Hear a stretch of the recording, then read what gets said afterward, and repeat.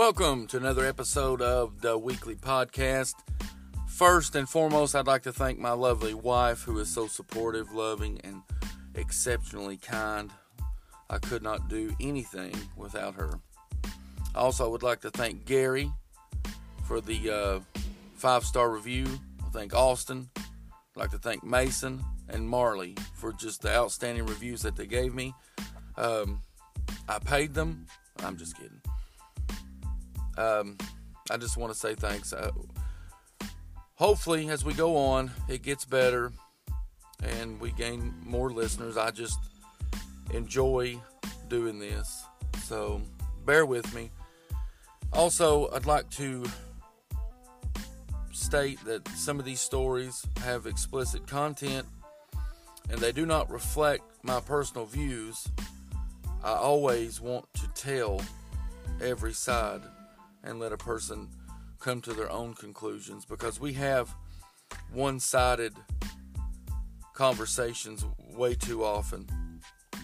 And until we try to find some common ground with one another, we're going to continue to be polarized, and it's going to be the end of each spectrum that gets that does all the talking. And when reality is, most of us may disagree on some things, but if we stopped to take a moment, that we would find that we have more things in common than we don't. So let's stop, let's have that conversation from the left, from the right, but let's look at the situation through the middle. I mean, just because you disagree with somebody on one thing doesn't mean you have to totally cut them out of your life. Politics is one of those. Religion, it almost seems like today that if you, say back when Obama was president, if you agreed with Obama, then there were certain people that just didn't want to have anything to say to you. And then same thing with Trump. If you agree with Trump on some things, you just think you can't even have a conversation. Or if you disagree, vice versa. I'm neither here nor there. This is not a political podcast. Thank God. I would freaking kill, oh my God, beat my face against this wall right here. But I just wanted to let that be known. Explicit content. I wanted to thank everybody, and just because we talk about it on here doesn't necessarily mean that's my personal opinion or view. I really hope to tell each side of these stories. We'll be right back.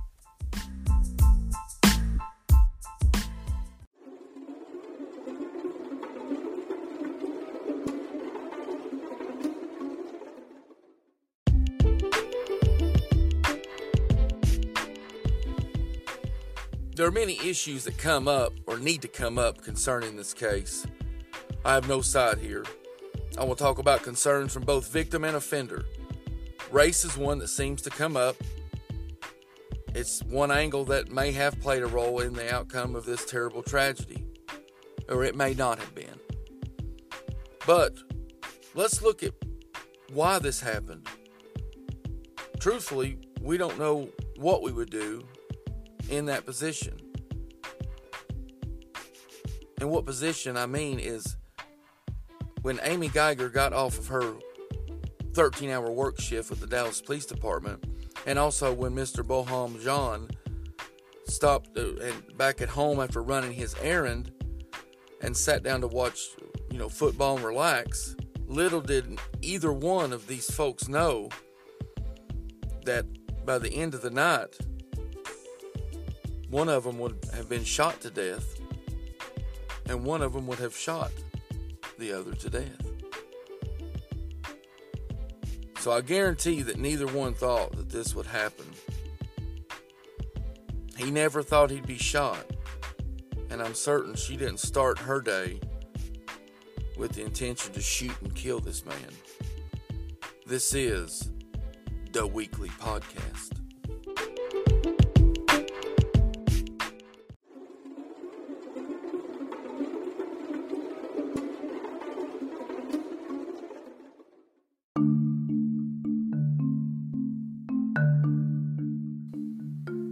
September the 6th, 2018, around 9 p.m., Botham John, from St. Lucia Islands leaves his 4th floor apartment in Dallas, Texas to run some errands. He returns to his home, shuts his door, but it doesn't latch. It's not working properly. But he thinks nothing of it. It's around 9:40 now, and Jean gets ready to watch a little football. He gets comfortable, gets him a bowl of vanilla ice cream, and he sits down ready to watch some football. Because, as an accountant for one of the nation's most prestigious firms, it's a very stressful job, and he deserves some downtime and some time to relax. Little did anyone know that a young Dallas police officer, a young woman named of Amy Geiger, who's been with the police force for 4 years and is part of a 10-person elite team that makes high-risk arrests and had just finished an extensive training program just months earlier. She's ready for anything. At around 10 p.m., Amber Geiger pulls into the parking garage of her apartment complex that she had moved into just a few months earlier. As she parks, she ends her 16-minute telephone call with her ex-lover Martin Riviera. But tonight, they've been talking like lovers again. As she gets out of her truck and walks to the entrance of the hall that leads to her apartment, she doesn't notice the Dallas skyline in the open garage of what is level 4 of this complex. Problem is, Amber lives on level 3. And on level 3 or floor 3, the garage is totally enclosed and it's not open. So you couldn't see the skyline from the level that she's supposed to park on. She walks to apartment number 1478 and is literally one floor above her 1378 apartment. She puts her electronic key in, but doesn't notice the red flashing light or the big red welcome mat she's standing on. She hears commotion inside what she thinks is her apartment. She's a Dallas police officer. She's going in to see what the situation is. We'll be right back.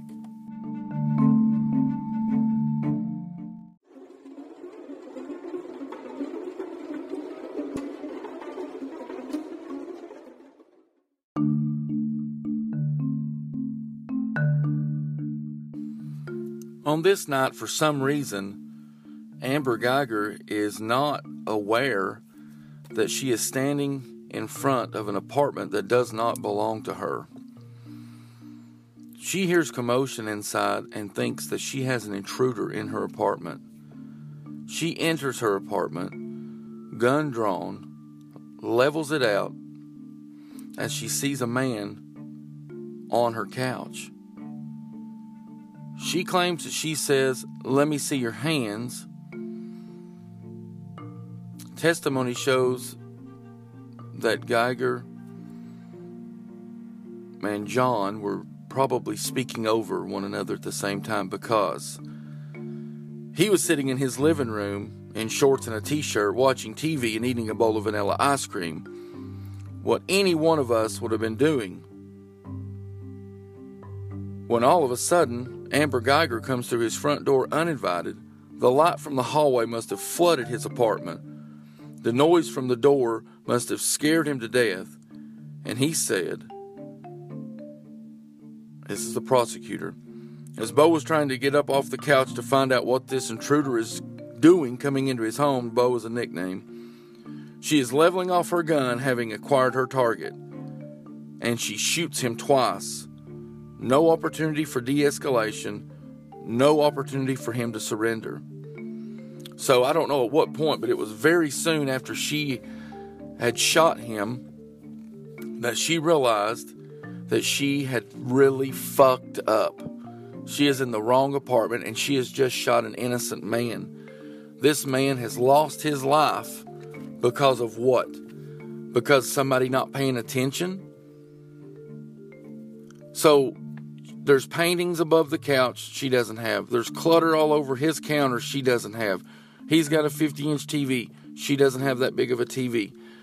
Now, I know that as soon as when she put her key in, she did not notice the red flashing light. She did not notice the red welcome mat she was standing on. But the latch was broke, so she could have very well put her key in and just pushed the door. It would have opened. So she would have assumed at that point that she is in her right apartment because the door opened. That's reasonable. So once she enters, I think is where her problems start. Now, this is just one side. So obviously, she calls 911. On the 911 call, she is heard worried about losing her job, worried about losing her apartment. She has said she has shot an innocent man. She is not performing CPR. She is walking in and out of his apartment hallway, waiting on the first responders to arrive. During her phone call to 911, she has texted her ex-lover, Martin Riviera, several times.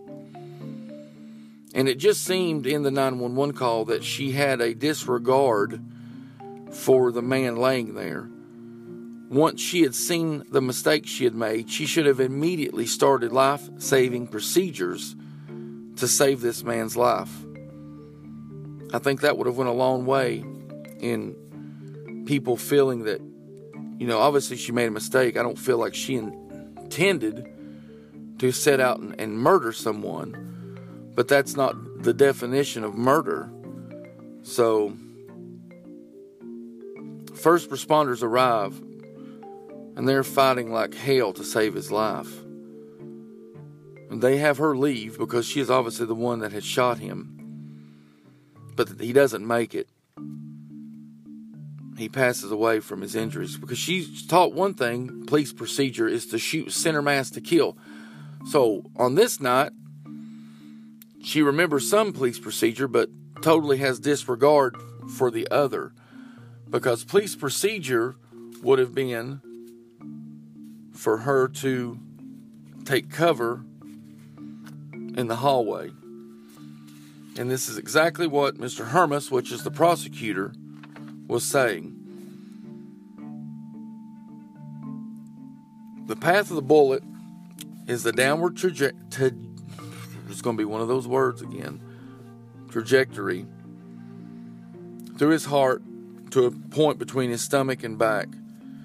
Showed that Mr. Jean was either getting up from a seated position or was hunkered down. I doubt he was hunkered down. He was on the couch. He was eating ice cream. And as soon as that door opened, I'm sure he was startled and wanted to know what the hell was going on. And it stood up. Now, the only way that works for her is that if she shoots basically about the same time as he's standing up. Now, there's really probably no doubt at this point she thinks she's in her apartment. But as a Dallas police officer, under police protocol, officers confronted with such a perceived threat are supposed to stay outside the residence and wait for backup. Mrs. Geiger's decision to fire her weapon from the door, he said, was one of several unreasonable choices she had made that night, preceded by her failure to notice she had parked on the wrong floor. She should have realized her mistake, Mr. Hermas said. This is the prosecutor. When she saw the large, bright red doormat Mr. Jean had outside his apartment, a clear distinction from Mrs. Geiger's apartment, which had no doormat. For emphasis, Mr. Hermas pulled the doormat out of an evidence bag and showed it to the jury. During her 911 call to report the shooting, Mrs. Geiger told the dispatcher, "I shot a guy thinking it was my apartment." The prosecutor said, calling it noteworthy that she had failed to mention that there was any threat or that she feared for her life. For Amber Geiger, the mere presence of someone in her apartment that she thinks is hers means he has to die, Mr. Hermas said. Now, that's the prosecutor. Originally, they had investigated this case, and they had brought the Texas Rangers in to investigate. And they had found, basically, the charge of manslaughter was appropriate here. Because basically what this boils down to is it's a defense of mistake of facts. In any police shooting, this is not anything new. Any police-involved shooting is basically, this is the defense, mistake of fact. They perceived you had a gun. They perceived you were vice versa. Maybe they were wrong in some instances, but that doesn't matter. It's mistake of fact. It's what they perceived at the time. But the key here is reasonable. So they have shown this evidence to a grand jury, and the grand jury says, no, this isn't manslaughter. This is murder. We'll be right back.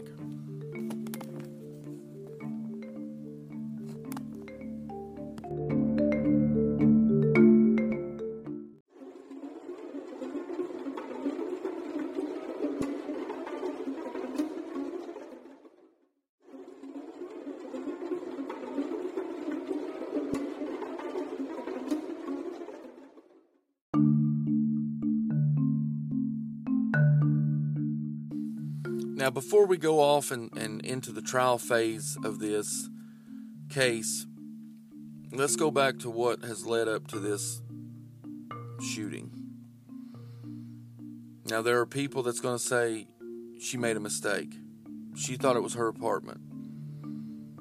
She didn't mean to kill him, didn't mean to murder him. Well, she meant to kill him, but she didn't know that she was in the wrong apartment when she did so. So, like I was talking about, the defense is going to be mistake of facts. Now, if it's a reasonable assumption that her life was in danger, then she is going to, it's going to be labeled a justified shooting. But here's where I feel that people are just tired of that.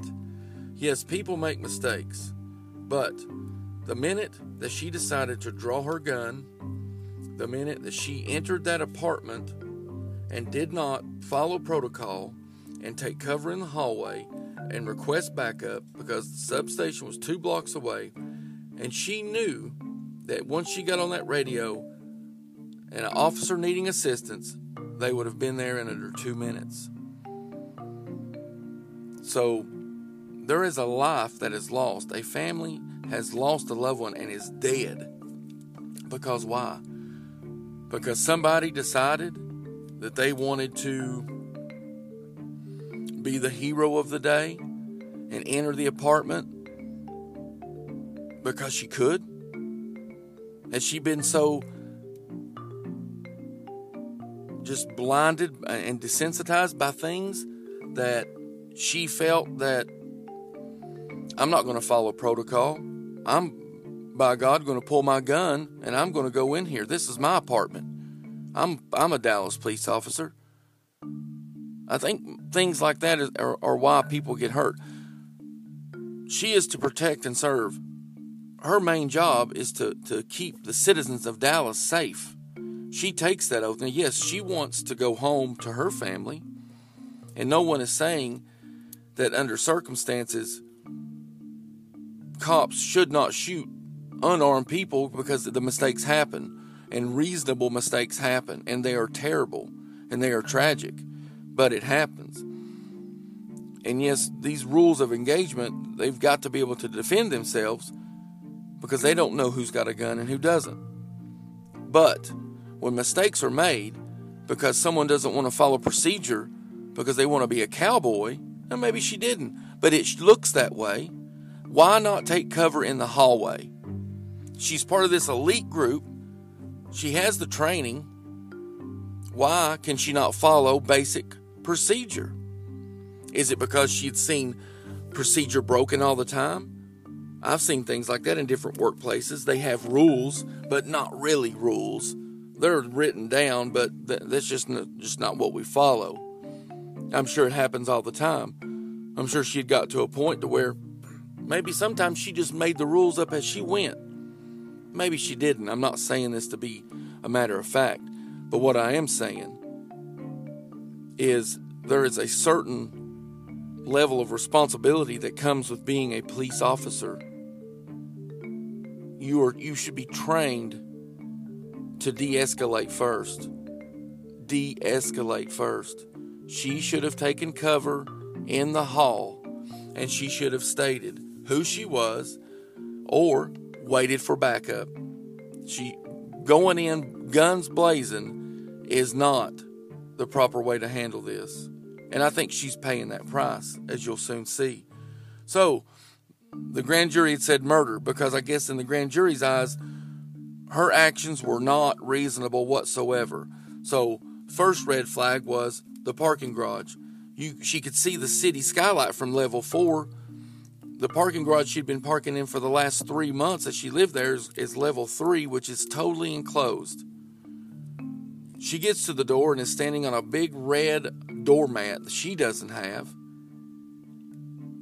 So I think once she entered the apartment, I do believe the defense and the tunnel vision theory, because I'm sure once she entered, heard the commotion and entered, she was tunnel visioned on. She wasn't paying attention to what kind of TV is on the wall, what kind of painting was on the wall, what kind of shit was on the kitchen counter. That was irrelevant. And I do believe she made a mistake, and I do believe she honestly is terribly sorry for that mistake.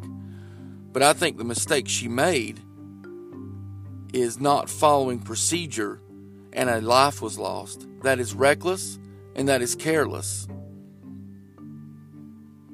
That's just one side of it. So people can say, I don't think anybody can truly say, because I've read nowhere that this gentleman done any, he's going to stand up. He's going to want to know what's going on. That is his apartment. And I've read or seen anywhere that he had done anything whatsoever to be aggressive toward Amber Geiger. He didn't have a weapon. He didn't have a gun. I think what irritates me, and like I said, I'm just wanting to give kind of the facts here as I maybe as I see them a little bit. Maybe I'm a little aggravated with this case. I mean, I understand the stress that police officers go through. They don't know who has a gun or who doesn't every time they go up to a car. But I think sometimes the situations are manufactured, because there's sometimes I don't think a person has to be stopped, or you have to go stop and frisk or certain things like that. Which I know that there's certain things in place to keep people safe, but at what point does a person's civil liberties come into play?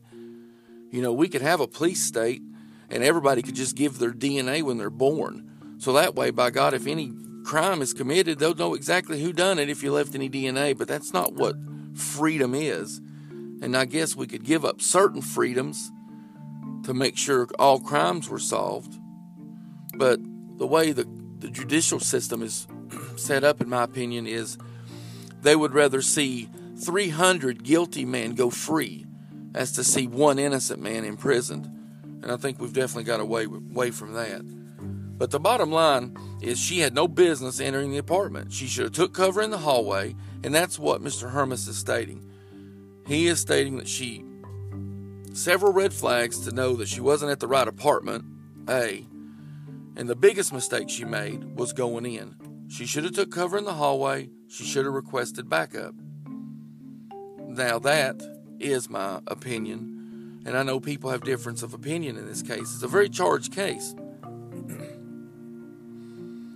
Because I know people support the police, and I do too. But there comes a point to where it just gets a little ridiculous, and you have to stand accountable for your actions.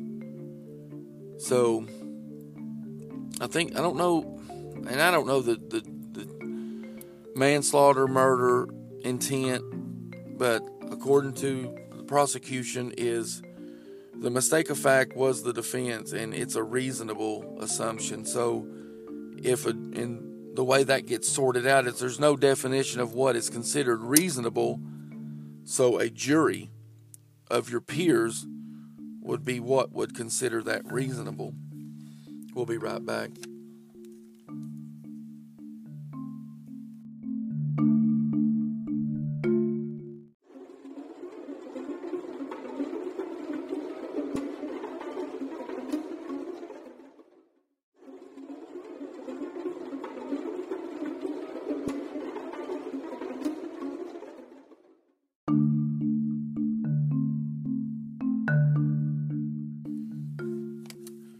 Now, for Amber Geiger, her defense lawyer, Robert Rogers, he has a much different story, or a much different account of the encounter.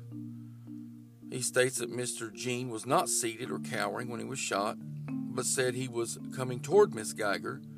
He was about 13 feet away from her when she opened fire. He said the officer, in fear for her life, shouted, "Hands," he said, while Mr. John was saying, "Hey, hey."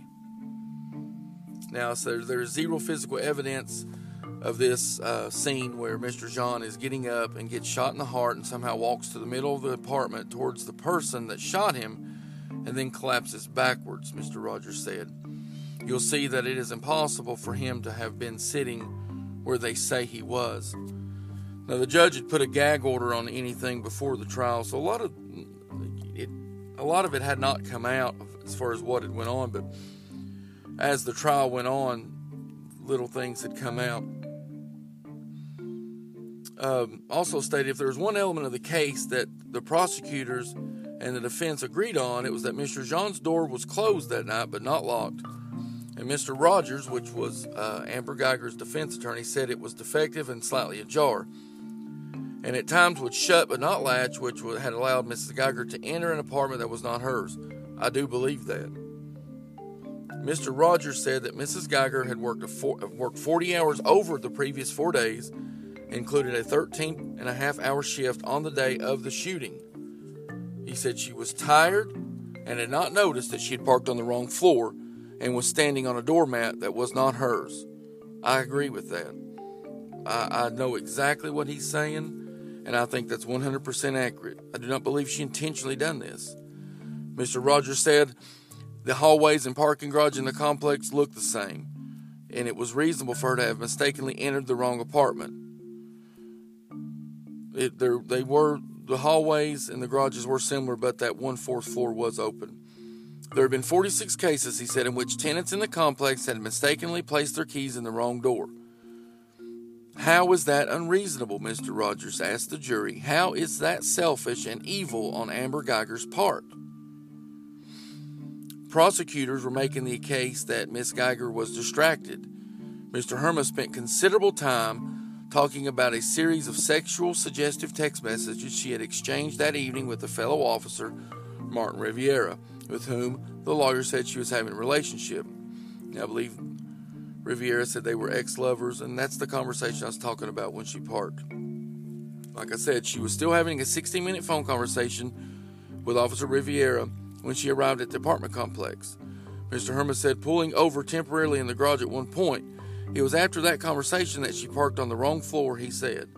While Mrs. Geiger had followed her normal pattern of stowing her body-worn camera and filling out her overtime slip before getting into her pickup truck to leave work. After this conversation with Martin Riviera, there is a marked difference. Mr. Rogers, which is the defense attorney, told the jury that Mrs. Geiger had indeed had a relationship with Officer Riviera, but it had nothing to do with what happened that night. So they're arguing back and forth, and I agree with everything that defense attorney is saying. I do not at no point believe that Amber Geiger intentionally went to that door to kill this man. It was proven that she didn't know him. She had made a mistake. But where her terrible mistake was made was when she did not follow police protocol and take cover in that hallway and request backup. That is my only problem with what she done. And with her irresponsibility, a life was lost. So, no one is denying or saying that what this defense attorney is saying. Now, this is looking at both sides. I agree with this. She thought she was at her apartment. I promise you. She thought she was at her own apartment. When she heard commotion, she should have took cover. She should have requested backup. And that should have been the end of it. It would have been de-escalated. It would have worked out. I guarantee it. But the confrontation was made. The confusion was there. And a man lost his life. That's a big deal. You can't take that back. That is a big responsibility. That's why those responsibilities have protocol. Because you do not want it to get to a point where you pull that gun out of your holster. And if there's anything you can do before that point, you fucking do it. That's your responsibility. But she didn't. It goes to trial. The defense is arguing what they argue with her defense, which is the reasonable expectation of the misrepresentation of the facts. The mistake of facts defense. Is it reasonable? Is it reasonable? So you've got several people that testified that they stated that they heard a commotion. Then you have people that testified that she heard no yelling before shots were fired. Tadra Jones testified, but she said that her TV was loud. Now, of course, we know Geiger was outside of the apartment when officers arrived. And I do also believe that what did not sit well with the jury was her lack of life-saving measures. Once she had shot this man, she should have performed something. She should have tried everything in her power to save his life, because I feel like that's her responsibility to do so. And on her 911 call, it seemed like she had lack of empathy.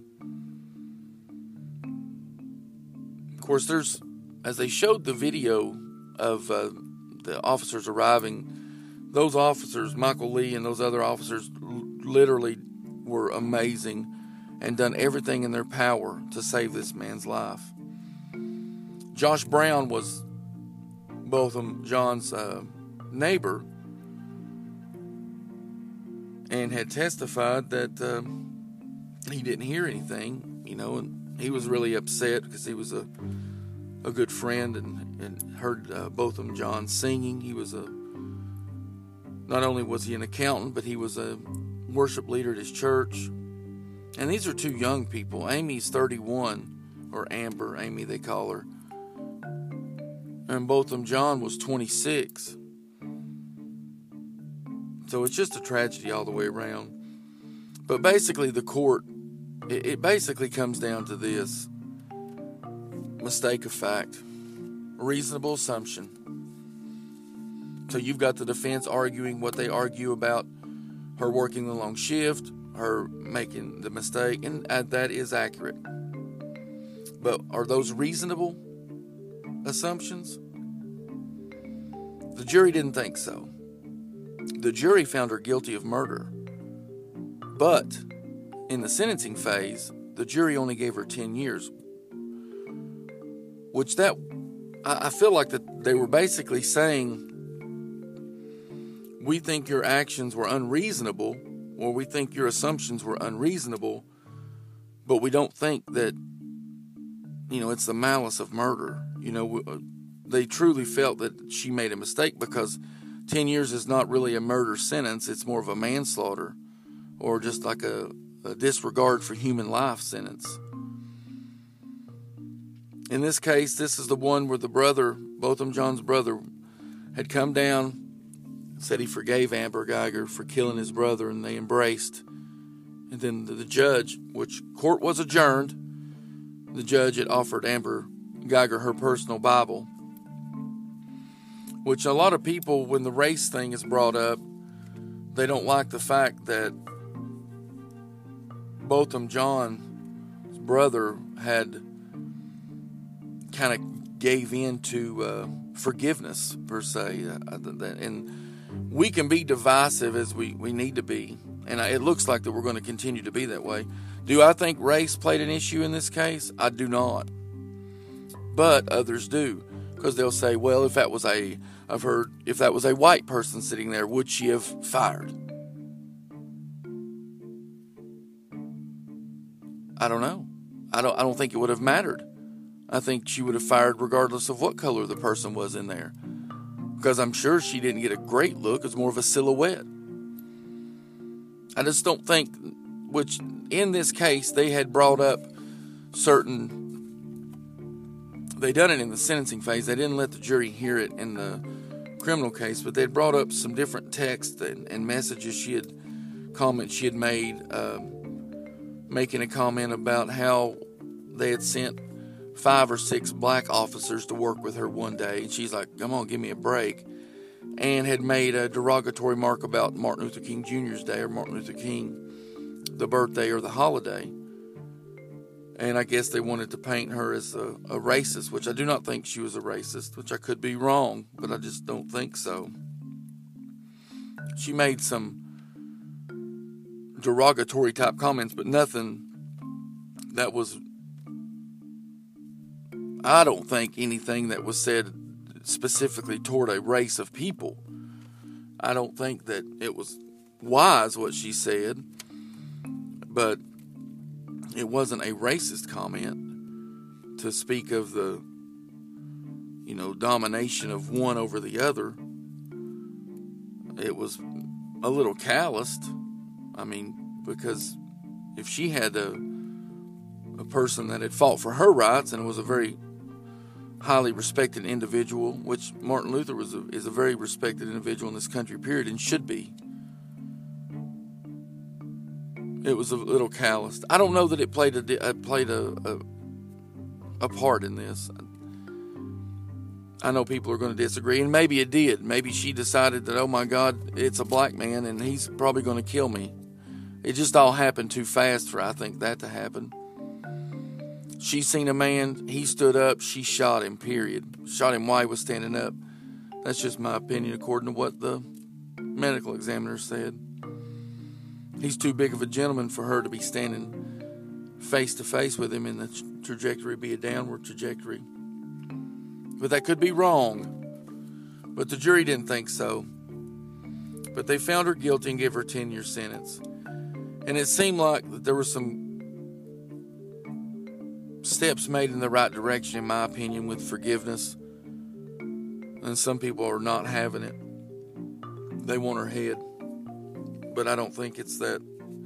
A life was lost, and that is terribly tragic. But I do not think that she killed this man with malice or with race in mind. I just do not. And people can do that, and we can be divided and divisive as long as you want to be, and we can look at the spectrum of each side. But until we come off the ends or the fringes and try to find some common ground to speak of, we're going to continue to butt heads. And I say we, just people on each side of different opinions. Which I don't know what lessons are learned here. I feel like Amber Geiger made a terrible mistake, because I feel like that what happens sometimes with police officers is they get there's a lot of power involved in that job. You have a lot of power over people, and power corrupts, but absolute power absolutely corrupts. And I believe a lot of these officers get that absolute power. They get that taste of power, and by God, they like it. Because I know it takes a certain person to do this job. It's almost like being a teacher. It's a very honorable profession. It's also a very low end of the pay spectrum profession versus the risk you put up with versus the pay. I'm not saying the pay is bad. I'm working class poor. I can say that. What I'm getting at is, like a teacher or a very honorable job, they don't get paid enough. So, in order to do the job, you either want to protect and serve, and you are an honorable person, and this is what you've wanted to do all your life, and you make an outstanding officer, an outstanding investigator, or you want that power. Because the money don't make a damn. You've got the power. You'd pay them to do it. Eventually, that absolute power corrupts you. And you become calloused and desensitized. And you make the rules as you go.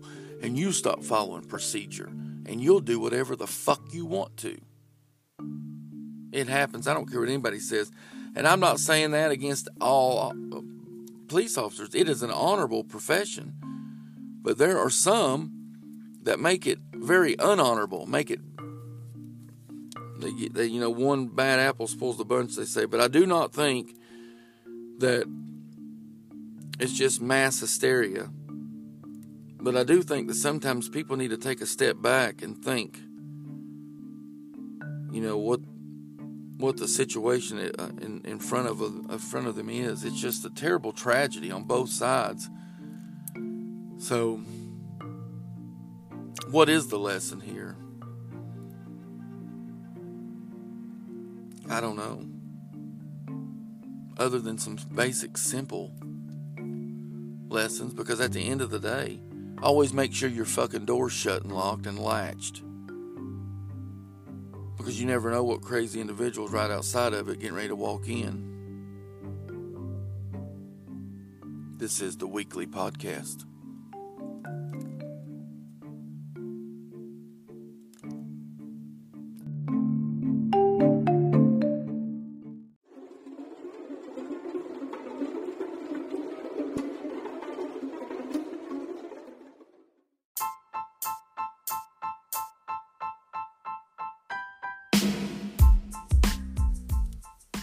Alright guys, thanks for listening. This is the end here. I just want to make sure that I make it very clear that we support our law enforcement. And I think it's important that you do too. I also think it's important that when people make mistakes, that their actions have consequences. Now, I'm not saying that every police officer needs to walk around worried about every time they pull their gun out if they perceive it to be a threat. But I do think that when basic police procedure is broken, then obviously sometimes there's going to be consequences to actions. And in this case, I put this as a disclaimer, it had nothing to do with the case at hand before. Amy Geiger had shot another man before. This was not her first time shooting anyone. Another gentleman had reached for her taser a while back. Sorry, I'm flipping through my notes here, sorry.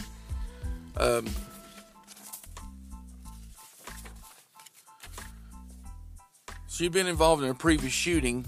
In that case, she shot a man in the stomach after he grabbed her taser weapon during a confrontation. The man survived, and a grand jury later declined to indict her, which that is accurate. They should not have.